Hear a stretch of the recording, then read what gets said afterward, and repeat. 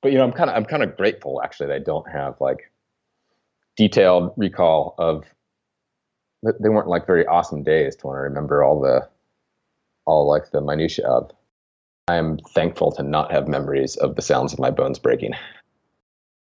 Welcome to the Blister Podcast, a program dedicated to interesting people, the great outdoors, and a bunch of other stuff we like. I'm Jonathan Ellsworth, the founder of Blister, and you can check us out online at blisterreview.com. If you are listening to this, there's a decent chance that you spend a good bit of time outside, and it's also possible that outdoor activities make up a large part of your self-identity. You are a skier, or a climber, or mountain biker, or runner. So what would you do if all of these outdoor activities were suddenly taken away? And more than that, what would you do if you were suddenly paralyzed? Well, that actually happened to our guest on today's podcast, Jim Harris. As you'll hear, Jim was as involved in the outdoor sports world as anyone, and he was quickly making a name for himself in the industry when a fluke accident and serious injury threatened to take all of that away. But that accident is by no means the end of the story. It's actually where the story really starts getting crazy. For the past several years, Jim has attacked his rehab, and he is in the midst of, to use his own words, a crazy recovery. Jim is now once again lifting, mountain biking in Moab, and basically doing the seemingly impossible. If you want to follow his adventures, and you absolutely should, you can find Jim on Instagram at Perpetual Weekend. This podcast episode is about a remarkable person with a remarkable story. And beyond that, this is a podcast about self-identity and perspective. I promise that if you listen to it, you'll see what I mean, and I'm confident that you will be the better for it. If for no other reason, then you will have gotten to meet and learned a thing or two from Jim Harris. Jim, how are you today? I'm doing great, Jonathan. How are you? I'm good. And where are you today? I am sitting at my house here in Carbondale, Colorado at the moment. Okay. How long have you been in Carbondale? I moved here just about a year and a half ago. Okay. And why Carbondale? I was offered a job working for a film festival, so I came and worked. Spent a bit more than a year working as program and creative director for Five Point Film Fest, where I got to screen all the submissions and pick the films for the festival, which was that was a cool job. It was a cool way to be connected with that kind of adventure creative community. That adventure creative community that you have been a part of for quite a while now, right? We were just talking a little bit ago about that maybe when you first headed to Montana, is that where you would kind of locate or start that identification? Yeah, I grew up in the Midwest. I grew up in Ohio, and then moved to Montana when I was for college, for university. So I moved to Missoula and really gravitated to all the outdoor sports that all the mountain sports that were available there. Oh my God, it is hailing like crazy here. Sorry, distracted. Yeah, it's like it's like one of those biblical plague. Yeah, it's like one of those state lottery things with all the ping pong balls bouncing around. Anyway, I've definitely never heard hail described that way. So thanks for that. There's all these little I don't even know what little not quite marble size hail, but large enough that I'm really glad I'm inside at the moment. Just ricocheting off all the roof off the neighbor's house, and anyway, totally distracted. That's okay. Yes, moved to Montana, and I really liked the culture there. I really liked all the very DIY approach to being involved in the outdoors in a way that culture doesn't exist in nearly the same way in the Midwest. There's an awful lot of emphasis on spectating, sports spectating in the Midwest, but a lot less participation. In Montana, there was less participation and more like, hey, let's all go do this thing and then we'll tailgate afterwards, versus like starting Saturday morning with tailgating. Yeah. Yeah, so I really enjoyed that about Montana, and that led me to be pretty quickly within was already interested in skiing, but within a few months of moving to Montana, got a beacon and shovel and probe and started ski touring a bit, and then got more and more interested in more difficult objectives and overnight winter camping trips and ski hut trips to British Columbia. And after university, I moved to Colorado and worked for Outward Bound and did outdoor ed stuff, and then started doing guiding work and teaching avalanche classes. And then somewhere in there, with some Outward Bound friends, in 2009, we went on this big backpacking trip in Alaska. And we walked across the southern half of Wrangell St. Elias National Park that is part of this, it's the U.S.'s largest national park. It's one of the largest contiguous preserved areas in the world. Like if you include the national park and preserve and the park that's on the Canadian side of the border, the whole thing is like bigger than Switzerland, bigger than Vermont. Like it's a big chunk of land. So anyway, we went and walked across the park, and I took a bunch of photos on this kind of fancy point and shoot camera that I was dorking out with. Like that had like manual controls, but it was definitely pretty small and compact. And so I came back from this backpacking trip, posted all these pictures on the internet, and this thread on tetongravity.com totally went viral. We got like tens of thousands of views for like a backpacking trip, and I ended up registering a web domain and reposting the trip report there, and it kind of continued to go viral. I think people posted it to Reddit, and it made it like to the front page of Reddit on 2 different occasions, and like would crash my little WordPress site. And from that trip, I got introduced to some pro skiers in Salt Lake. I was living in Utah at the time, and somebody was like, hey, we saw this thing on the internet and that looks really cool. Do you want to come to Alaska with us? And that was like literally how I got an invite to go to this remote part of the Alaska range. And so I bought a $500 SLR, bought a Canon Rebel camera and like a kit lens, and went on this ski trip with pro skiers, and like wrote a story and had no idea really how the publishing world worked. So I sent like a DVD of photos plus like a printed out manuscript in a manila envelope to Powder Magazine. And they were really psyched about the article. And I think Derek Taylor, who was the editor at the time, later told me that he thought I was like a 50 or 60-year-old man, because like nobody sends them things in manila envelopes. And he was like, he thought I was an old guy, because because Andrew McLean was one of the people on the trip was, like in his like late 40s or early 50s.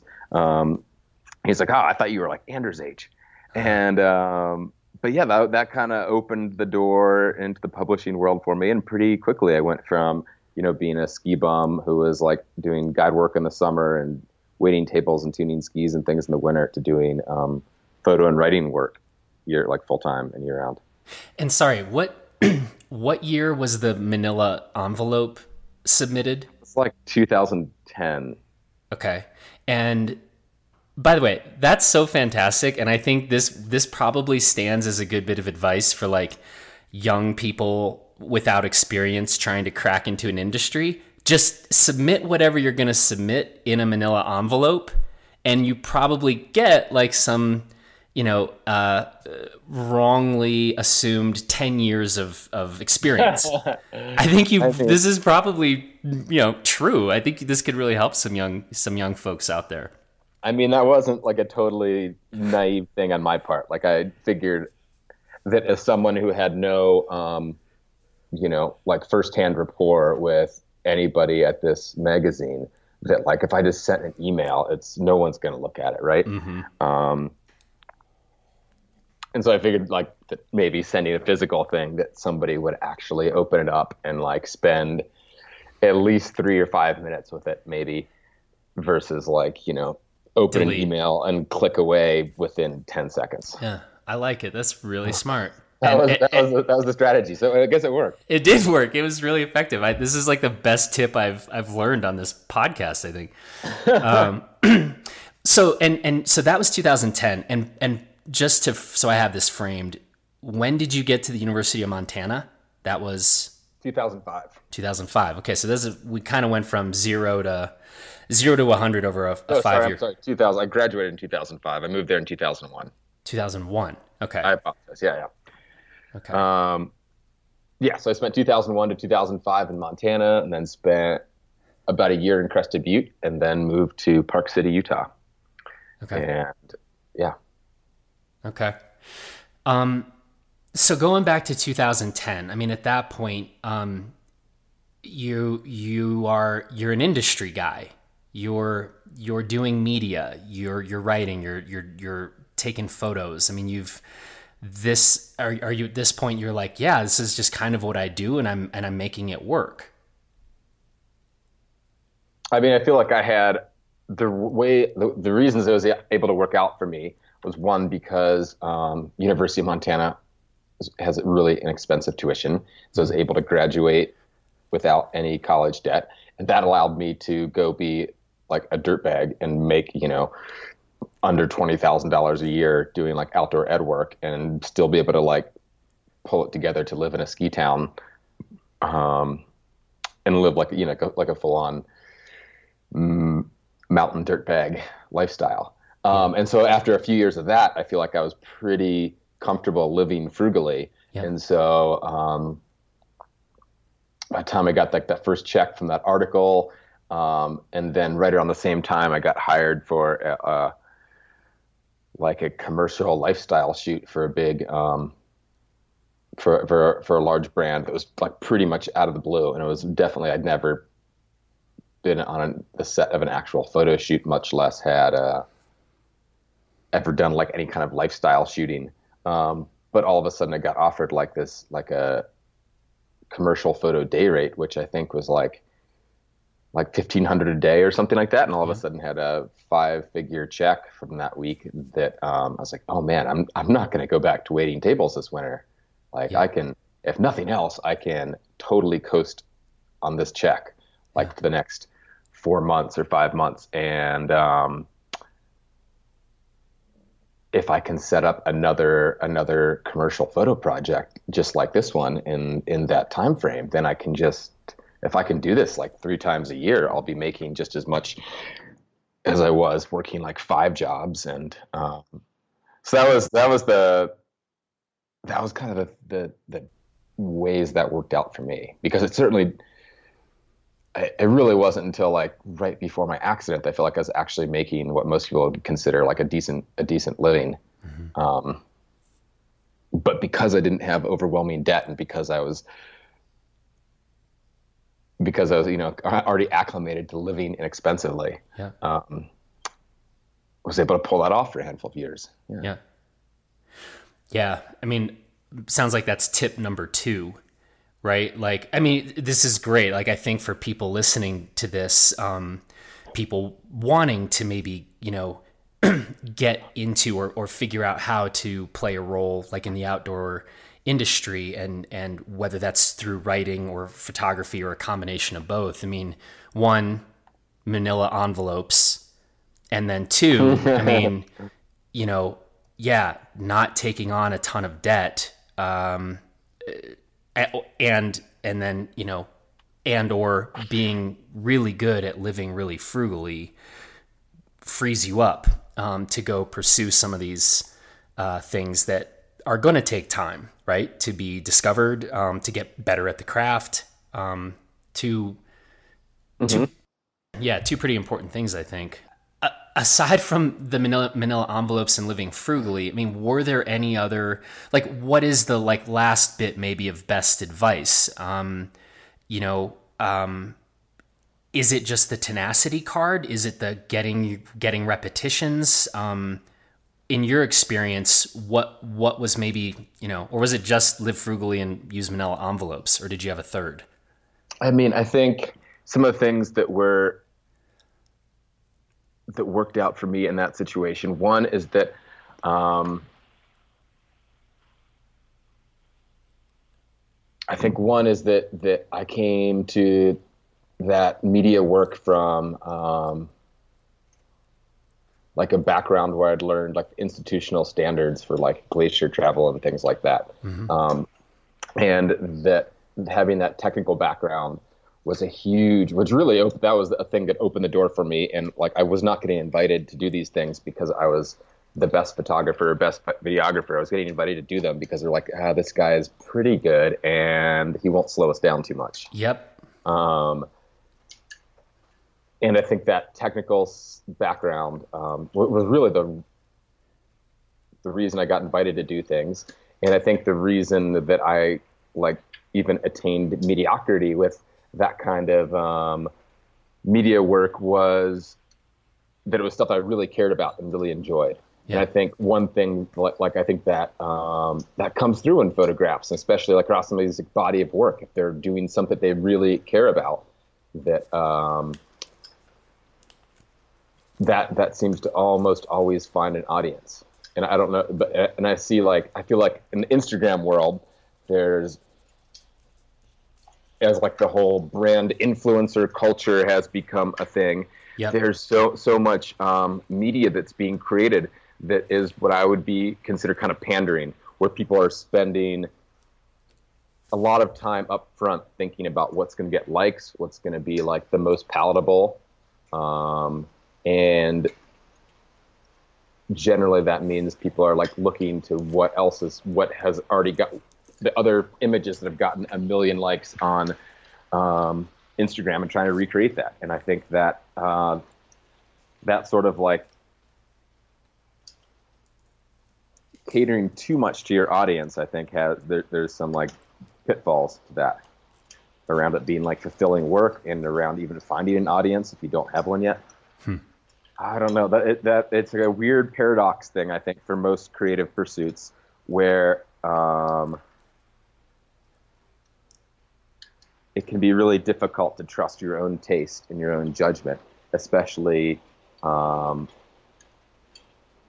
when you don't see that like, you know, lots of other people are doing this thing that seems like pleasing to you. Mm-hmm. I mean, it seems like that must be something that you've dealt with doing with Blister. Yeah. Where they've created gear reviews that are in-depth and analytical and critical in a way that nobody else was doing. And I can't imagine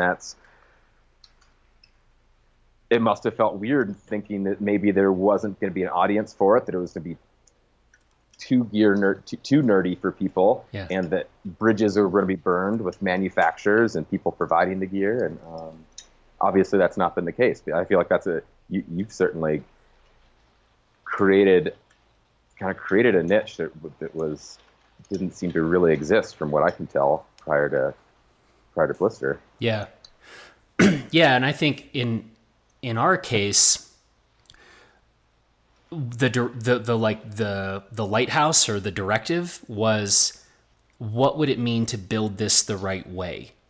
Mm-hmm. And then every possible thing we did was trying to live up to that, to answer that question, right? Can we create a company and a publication where everything we do is to try to have it done the right way? So that is pretty easy, right? And that's subjective, and you can debate, you know, different ways to then, how best to accomplish that mission statement. But that was the clear directive in our case. And then I didn't really care what anybody else thought, right? It was like, this is our best collective sense, the people involved with Blister, about where we should be going and what we should be doing. I imagine maybe that's a bit different, though, than more of the kind of individual artist, right? Who is like, whether they are involved in writing or visual arts or, you know, painting or photography, because then it's maybe less about what is the right way to do this. And it's now more about what am I passionate about? What's the story I want to tell? How do I want to tell those stories? Maybe, I don't know. Maybe, I don't know if you see those two things as more similar or different. Yeah, I mean, I think there's some similarities there. I don't think that I had it would have been really hard for me to articulate like an overarching goal about how I want to do the same thing, something that's similar to what other people were doing, but do it better and do it my own way. Because I'm not sure that I knew what my own way was to start out with. And that trip report about that backpacking trip was something that I think really catalyzed a lot of thought for me. Yep. It was like, why? It was something because I think it was partly because I was so blindsided by it. Because it was something like that I cared a lot about because I just had this really formative month-long backpacking trip. I mean, we walked across a mountain range that had never been traversed before. We were like the first people to ever walk through it, across it, over it. And so that was, it was this really powerful experience for me, but I didn't really expect that was going to resonate with other people. I just kind of like posted this thing on the internet thinking it was going to have a small audience of people, that I knew from like real life, but didn't necessarily see very often. Yeah. And instead it found like there was some pieces in it that resonated with a much wider audience. And so that really caused me to question what it was that what pieces of it or what combination of things, why that captured people's attention so in that way. Because it's like there's something here that's working. I'm just not exactly sure what it is or how to recreate it. Mm-hmm. Yep. And I feel like it kind of, and part of kind of finding my way toward, stumbling my way towards being able to do that consistently was an awful lot of kind of just like blind faith that there was something in the sort of the style and setup of the way I was working, like taking a lot of expedition travel with fairly minimal camera setups, and that maybe there was some combination of kind of throwing oneself into hard situations without a very clear plan of like what the media outcome was going to be. Yeah. And coming back with something that would have been hard to predict up front, but then ended up being really potent at the end. I do want to get to this, so we have you in sort of 2010, 11, 12. We've heard this part of the story, and it sounds like you're sort of doing your thing and making it work. And then you've mentioned this accident, and I believe that's is it 2014? Yeah, in November of 2014, two friends and I had received a grant to go put this expedition together to ski across Patagonia's ice cap. And so we had planned about a 350-mile ski and pack raft traverse through a really remote region of Chile. And we'd probably spent like a year getting organized for this trip. And we'd traveled all the way to Chile, and we had we bought snow kites right before the trip. So I had these brand new snow kites. I'd never even flown this particular model, and I really wasn't very good at like flying snow kites. Didn't have a ton of experience with them to begin with. So just before the trip began, and like the last days of prep while we were down in Patagonia, I was flying a snow kite in a grassy field in like running shoes, and got picked up by a gust and slammed down. And I'm not even exactly sure what the sequence was or how it happened, but I managed to break 7 vertebrae and like regain consciousness in this grassy field, and realized that I couldn't feel or move anything from sternum down. So I spent about a week in a rural hospital in Chile before I was able to get evacuated back to the States. And then I had a surgery to fuse those broken vertebrae, and within a few weeks started noticing these small neurological changes where muscles that weren't firing all of a sudden, like after a few weeks of not being able to move anything, I could pick my heel up off the bed like a half of an inch. And it was like muscle control was really weak and kind of like flickered in and out. But these nerve pathways started turning back on and reconnecting themselves, or function was being maybe rerouted through other pathways that weren't damaged, but that were used for different functions before. So then I spent about 7 months in hospitals, most of that time at Craig Hospital in Denver. From really early on, High Fives Foundation reached out. And was like, anything you need, we're gonna help you with your recovery. And so they're an athlete-based nonprofit out of Truckee, California, founded by a skier who overshot a table and paralyzed himself about 10 years ago, and then has been on a mission to help with recovery costs for athletes in similar situations.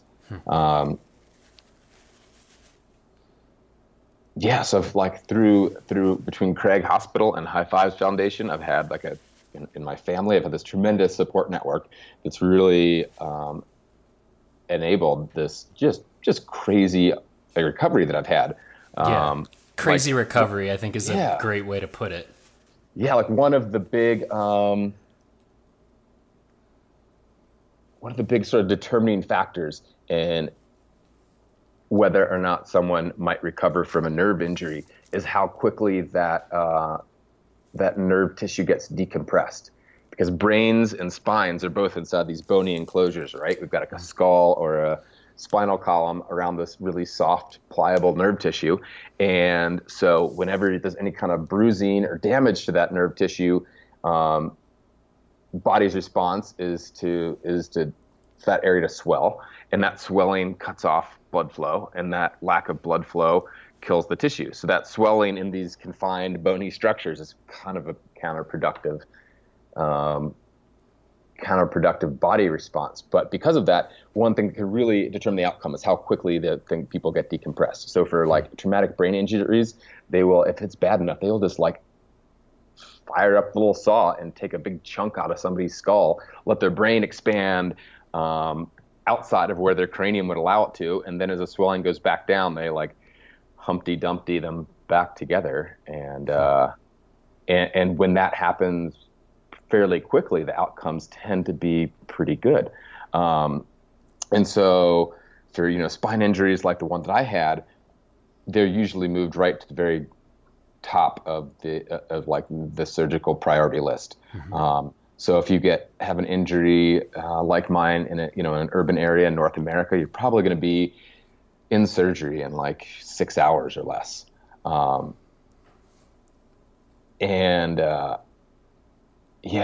surgery was like 8 days after my accident. Oh my God. So I think from that single data point, I don't think there was a whole lot of hope for my recovery.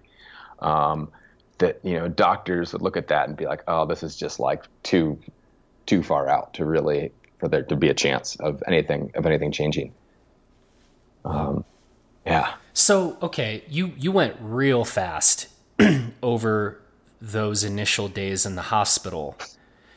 And at that time, were you aware of what you just spelled out? An injury like this, if surgery is undertaken immediately, chances are good. If you're waiting 8 days, that's a different story. Were you aware of that at the time? I think that kind of came to my awareness. Yeah, it came to my attention sometime in that first week. There was some debate. There was an orthopedic surgeon at the hospital that I was at who I'm not sure had ever performed a surgery, like a spine surgery, but he wanted to he wanted to try. And so I had to weigh the pros and cons of potentially being operated on by a surgeon in a foreign country who probably wasn't very familiar with the procedure. And so kind of through that, there was like trying to communicate with people in the US and trying to figure out, if I was in the US, what would be the course of action that US surgeons would take, and how does that compare and contrast with what's being offered in Punta Arenas, Chile. And I opted not to be operated on there, and it felt like I think by the time I made that choice, it was already like 2 days or a day and a half after the accident, and kind of based on feedback, like whatever tissue isn't getting blood flow hasn't been getting it now for like 2 days, and that a surgery, 48 hours out might not be that much. There might not be a reason to rush at some point. Yeah. It was kind of the conclusion. What was your state of mind like on that? Were you like, holy cow, like maybe the biggest decision of my life, and I really don't know, do I take the red pill or the blue pill? It's interesting. Like in hindsight, that time frame, those days feel so compressed in my memory. Like it doesn't feel like it was, more than a week of laying there in a foreign hospital. But I mean, I was hooked up to like drip morphine, so that probably had an awful lot to do with it. But I just bought a new iPhone just before, like weeks before. So this like brand new iPhone that one outcome of this accident is that my like thumb typing has gotten way, way faster. So it's been weird to like, I could look back and all the emails that I sent during that weekend, like lying on my back in the hospital bed, like with holding phones straight up, over my face and typing, like trying to help to coordinate my evacuation and things like that. And for somebody who was like drugged out of his mind, like I'm like, oh man, I sound fairly articulate. Like I have no recollection of writing that, but it actually, like, I'm surprised that I was that coherent. Whatever. Yeah, that coherent. But I'm kind of grateful actually that I don't have like detailed recall of. They weren't like very awesome days to want to remember all the minutia of. Yeah. I've like talked to other people who have had, have like broken their necks and, unlike me, didn't knock themselves out in the process. Yeah.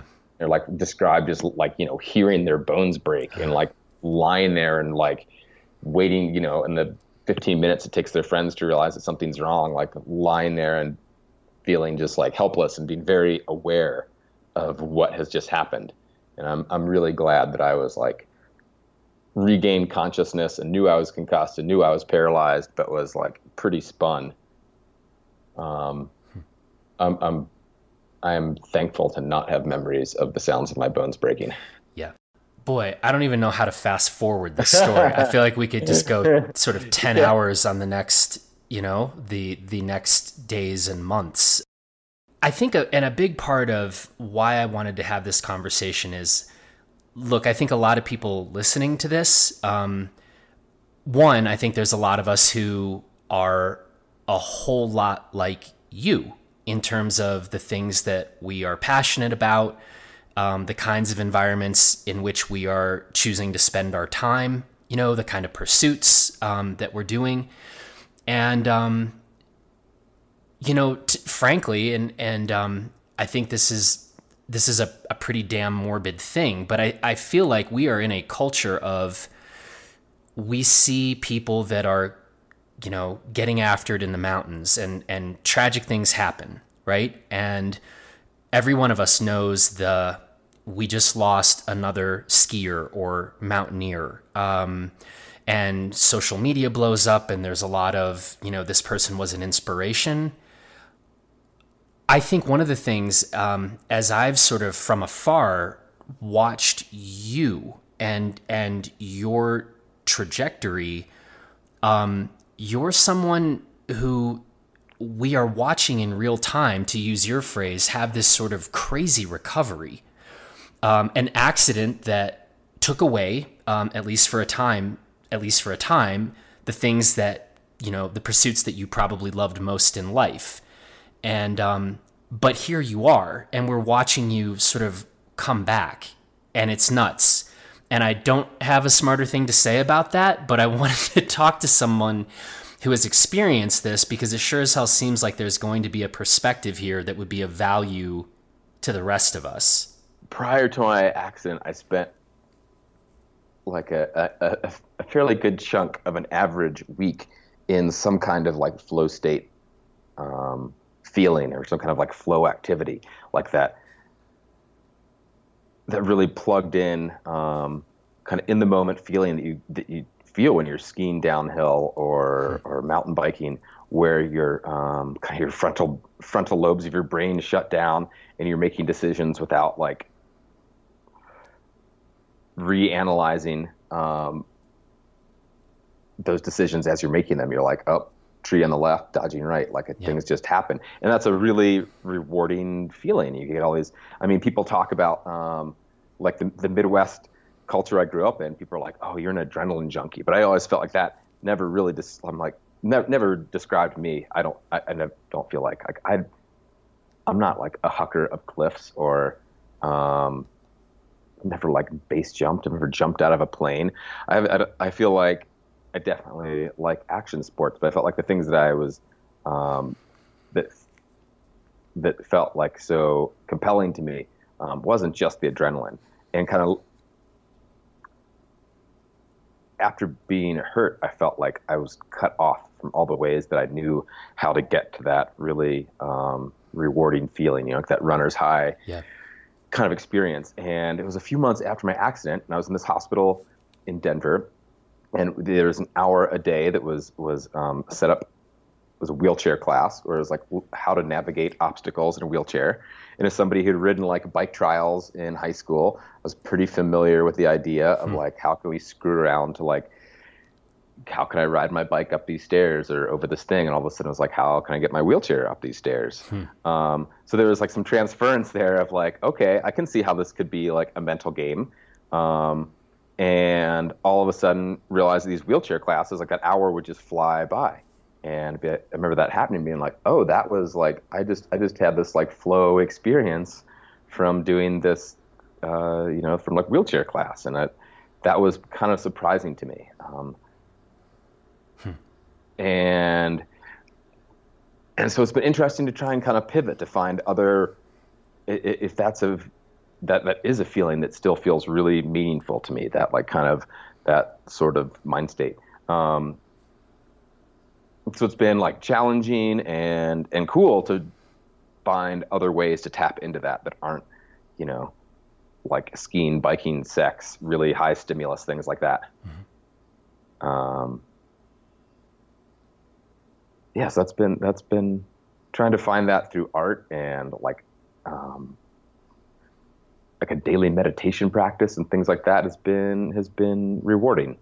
I think I would still, if I could just have a do-over and go back to the life I was living before, I think I'd probably still opt for that. But I feel like my quality of life now is continues to be pretty good despite all this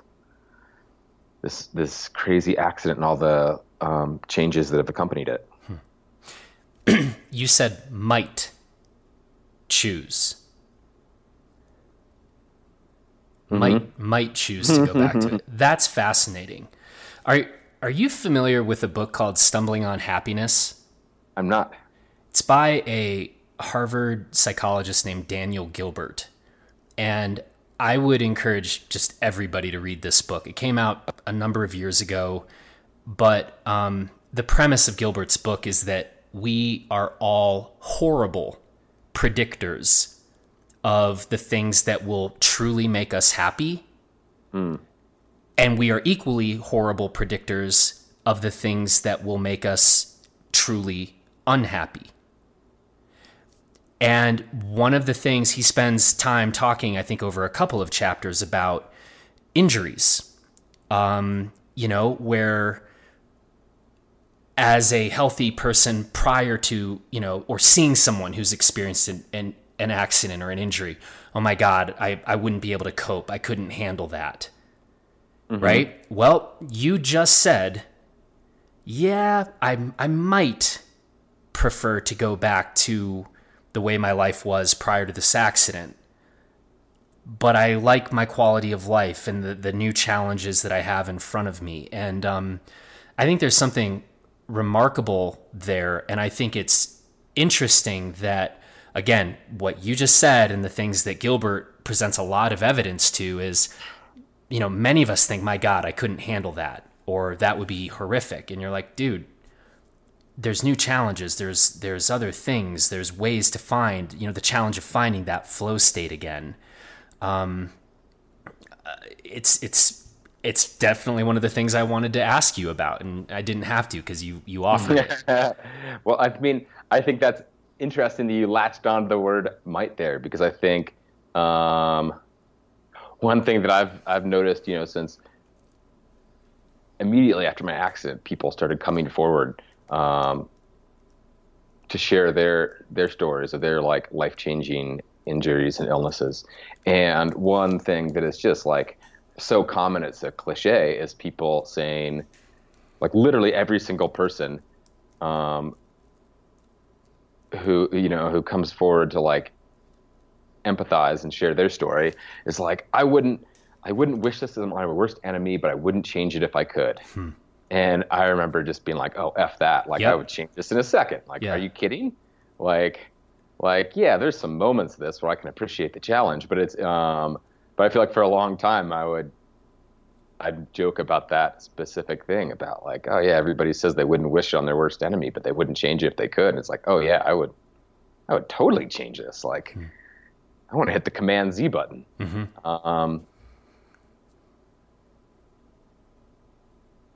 Yeah, but I mean, I guess it makes sense that the more distance I get from my accident, the more invested I am in like my current life pursuits, and the less in the forefront, like the things I did before feel like. I don't know what.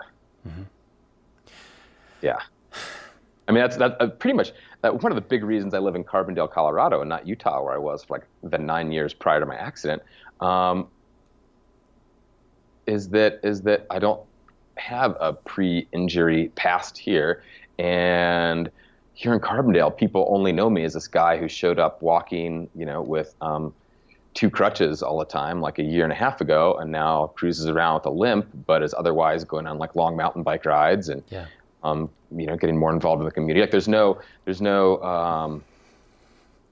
like before after comparisons for me to make here, and I feel like hanging around the Wasatch, it can be really hard for me to not endlessly be comparing in my own head like how it used to be, and like, oh man, we used to like, I remember when we used to be up there on top of that peak for sunrise, you know, to shoot photos and blah blah blah, and now I'm looking at it from the parking lot or whatever. But those kind of I don't want to be somebody who lives in the past that way.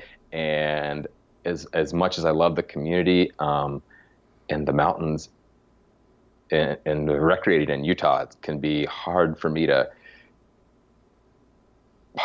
push all of that, all those memories out of the forefront sometimes. Where is your preferred place for people to be kind of following you on your ventures these days? Is Instagram, Facebook, where? Yeah, I feel like Instagram is kind of the social media platform that I use most.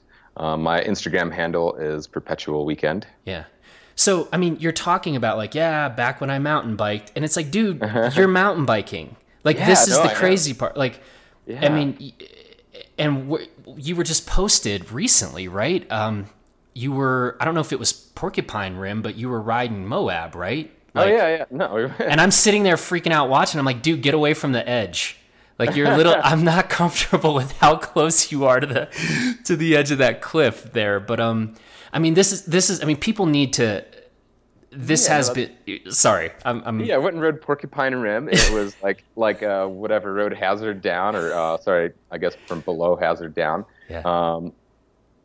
And it was like totally casual. And then the next day we went and rode Mag 7, which is, you know, like Bull Run to what used to be called Blue Dot Trail to Portal. And so that portal in Gold Bar Rim Trail are freaking burly. And that ride used to be one of like my like very, very favorite rides anywhere ever prior to my accident. And it was an illegal trail until like the year before last, since it's only been legalized since my accident. And so I've driven shuttle for friends doing that ride and been like, well, that's probably something I'll never do again. And then like, I won't say I didn't walk like the hardest bits. I definitely did. But having said that, I freaking rode like, I don't know, 90, something in the high 90% of what's a really difficult trail. Yeah.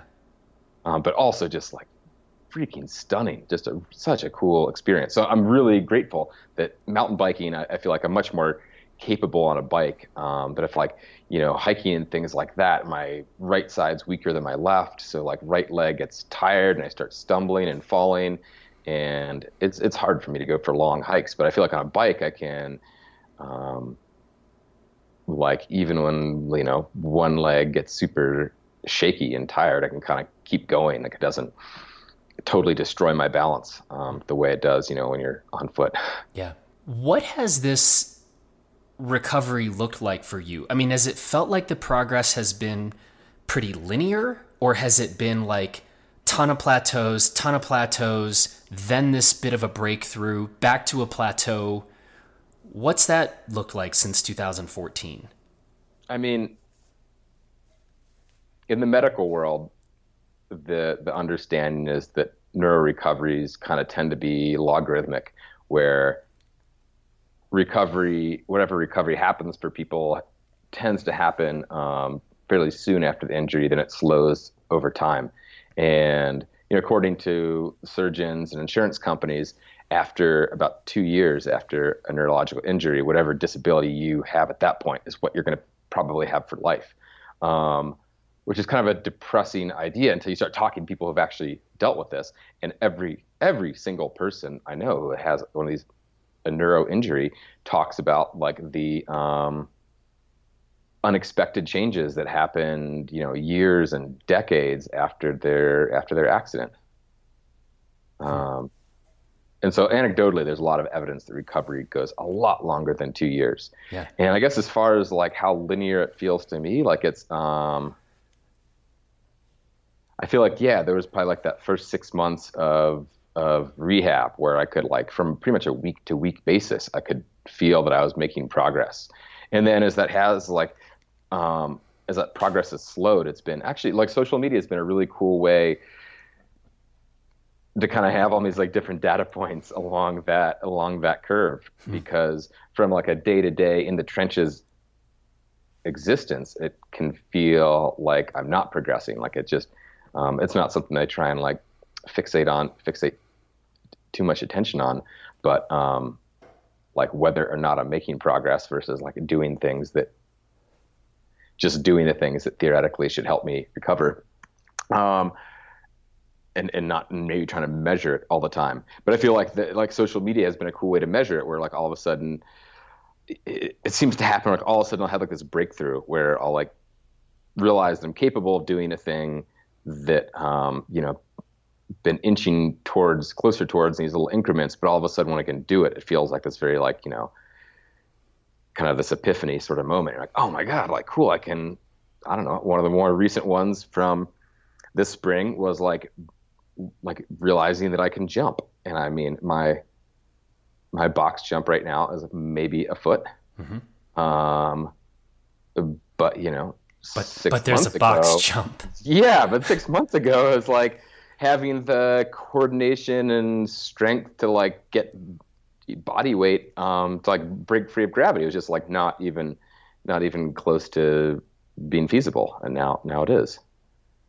So it's things like that. Like, I mean, sure, there's been like a million little day by day progressions of getting stronger. That wasn't something that happened like in a binary way, but it kind of I feel like my appreciation for my recovery kind of happens in like these, like with moments like that. And I feel like social media has been an interesting way to kind of like celebrate those, I guess. Yeah. Yeah. Did you pick up new sort of role models after the accident?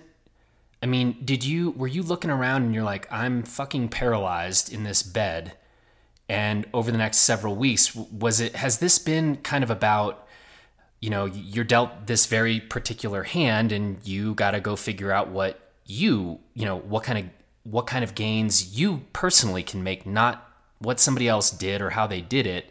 Or was there this sense of like, were there anecdotes coming in about, oh, this skier or that mountain biker or, some person in a car accident, these were the gains they made. Maybe I can accomplish some of that too.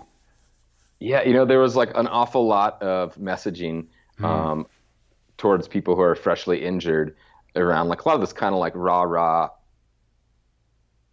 like you can do everything you used to do. Kind of like hospital propaganda that's, it's well-intentioned and there's certainly some truth to that. But at the same time, there was an element of it that felt a lot like bullshit to me. I was like, they're like, remember watching literally hospital propaganda of some like teenager in a wheelchair, like bragging like, I never have to buy new shoes. And I was like, oh, yeah. F that. Like, I don't want that to be like my why I'm psyched for life, because I get like good parking and don't have to buy new shoes. Yeah. But so kind of counter to that, something that was really meaningful to me was a man who had been a student in an avalanche class I'd taught, reached out, and like a year after we had a course, this avalanche class together, he was had a spine injury and was paralyzed for a while and had relearned to walk. But in this letter he wrote, he would no longer backcountry skied. He was no longer running and mountain biking, but instead he'd gotten his pilot's license and he'd gotten really into fly fishing, and he had this amazing drift boat and a bunch of friends who were psyched on flying and on fly fishing. And he'd like through this process, he'd met a woman and got married. And he was like, my life is much different now than it was like 4 years ago before my accident, but life is still really good. And I reread that letter a lot because there was a lot of meaning in there to be this like, okay, like it felt a lot more honest to say like, okay, I don't probably not going to have the exact same life that you had before, but that doesn't mean it necessarily is going to be like worse. Yep. Different isn't necessarily worse. Yeah, it certainly takes some like creativity and an open mind and things and like probably just some time to be able to like, I'm sure probably anybody who's been through a divorce will probably have a similar outlook. So what are you most either obsessed with or passionate about today? Is it these, I mean, again, as somebody on the outside watching this remarkable recovery, we're seeing these moments of like, I'm like, man, damn it, the dude's fucking mountain biking Porcupine now, and is that the stuff when you're waking up, you're like, can't wait to see where I can push things or make progress today? Or is that more kind of like, dude, that's my routine. Like we're still working on some of that, but my head and my passions, my interests are really actually directed over in this other area. I think, I don't know. I think my interests are like, I have not done any ski mountaineering since getting hurt. Yeah. I'd say like my interests have shifted a lot. I think the kind of outcomes and the things that I look for from the things I get obsessed about, there tends to be an awful lot of overlap in the things I take away from them. I definitely miss skiing a lot because it checked a lot of boxes for me. Like it was like had the athletic challenge and then all this mental challenge around planning and prep and communicating with partners and having this really intense working partnership around like logistics and avalanche stuff. And then on top of that, just like all the social scene and the validation that came from being good at that. And like it checked an awful lot of boxes. I don't think I've found anything that replaces all the roles that skiing had in my life. And so that's something that's like still kind of a pretty melancholy feeling for me. But, I've gotten more and more involved in art stuff in the last, especially in the last half a year. I bought a printing press, so I've been making a bunch of relief prints. Been making a living as an illustrator for like the last 6 months, and had my first solo art show recently. So that's been a cool thing to kind of like throw myself at with the same sort of like, and with, similar tenacity, I guess. And like, I don't think it's like, it doesn't feel like it fills the role that skiing used to have in my life, or at least not yet. It does seem like something I'm psyched to get more and more involved with. Where can people go to see your work? Or can they yet? Oh man. Come on, man. I know. Yeah, no, I've registered another domain and have a built web store that has 0 inventory posted. Okay. No, it's been really flattering and really cool to experience this demand for art and illustration work. Like the photo video stuff was such a hustle. Like it was really not until just in the months leading up to my accident that I felt like clients were coming to me for photo and video jobs. And like kind of that last year of doing the outdoor adventure media stuff, I feel like I had a lot of work coming my way. But the handful of years prior to that were just a total hustle, and a lot of me scrounging for work and for like the next paycheck. And the illustration stuff, I feel like I have yet to get a real online portfolio because I keep being offered more and more projects. And that's been I would not have ever guessed or foreseen that there was going to be the sort of demand that I've experienced. Pretty cool. So but we can't see your stuff because it's all. There's an Instagram social media account at Gorgeous Storm, and there's a built but not fleshed out website at gorgeousstorm.com. But yeah, for right now, I feel like Perpetual Weekend on Instagram is probably the best spot to follow along. Okay. So we've don't have much time left here, but I want to ask you then about, I always just love asking people, books, movies, music, visual arts. You can answer either like right now in time, which of those genres are most important to you? And then I'm also kind of curious, like, have those been the same genres, like whether it's books or movies or music, visual arts? Has that also been true of the last year or 2 or 3? I'd say, I've gotten way into like the personal development, aka self-help sort of genre in the last handful of months. And that sort of came out of like, I was really depressed at the end of 2016, where I'd had like kind of this like combination of life events where it felt like sort of all the points of stability started disappearing at once. And like this existential angst that I think a lot of people in my situation feel really soon after their accident. For whatever reasons, I was able to like kick that can down the road for 2 years. And kind of at like the 2-year anniversary of sort of like between a breakup and being laid off and like a Trump election and like 10 other things, like all in like the same, week long period or so. It's just like kind of got thrown into this really kind of this despairing mind state for a while. And it felt like a pretty dark place for a handful of weeks. And then at some point it seemed like it was going to end one of 2 ways. And one of those was going to be one of those was going to be a bad ending. And so one outcome of that has been like a lot of kind of self-development and journaling. And I feel like I've always kind of enjoyed trying to be self-analytical, but I don't know. There's been a lot of reading to try and find new tools and ways of thinking about it and ways of accomplishing that. Do you have any top suggestions? I think two books that I think are kind of almost a cool couplet, almost like sort of in a left brain, right brain way, are a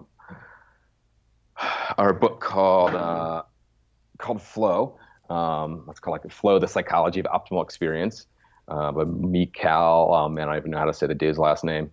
There's way too many letters and consonants. Mikhail C. Flow: The Psychology of Optimal Experience. Yep. And then another book called The Power of Now by Eckhart Tolle. Mm-hmm. And Power of Now is like super woo-woo.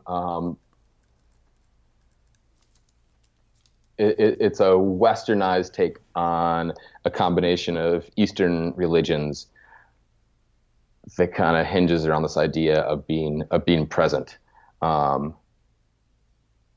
And I feel like that sort of woo-woo stuff is a little bit harder for me to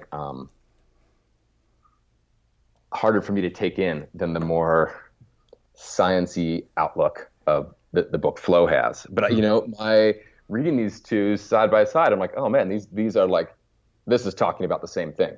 This is like two different ways of thinking about and describing the exact same phenomena. And I think both those books have been helpful in helping me to understand why I enjoy some of the things I enjoy, and then trying to figure out what other activities, what other passions and pursuits might check some of those same boxes. Yeah.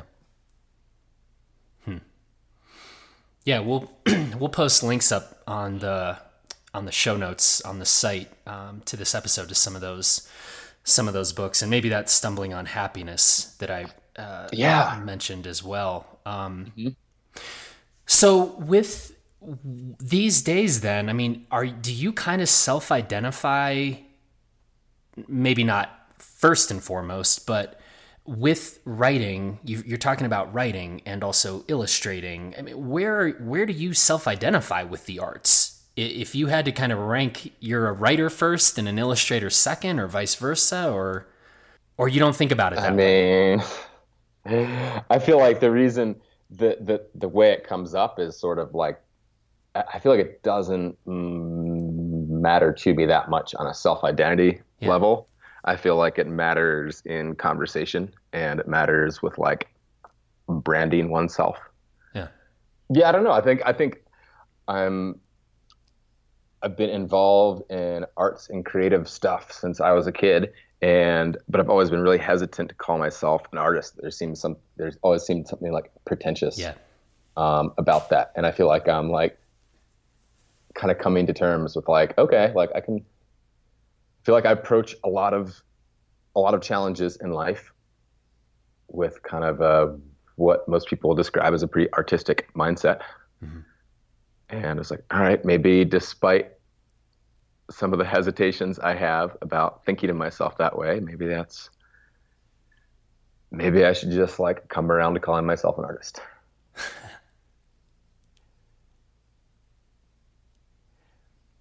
You kind of dodged the question. You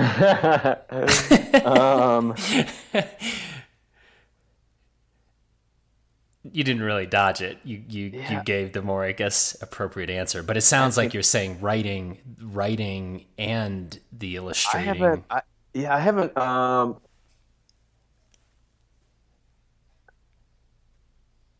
I mean, well, I guess one problem with that question is that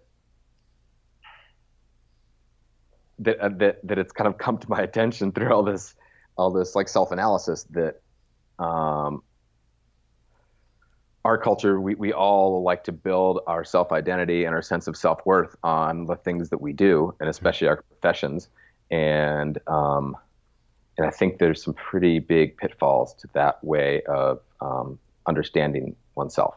That it, whether your self-identity is built around your profession, your avocation, or like, the fact your status or wealth or sexiness or all those things are like, there's going to be a time when that way of understanding yourself doesn't work anymore.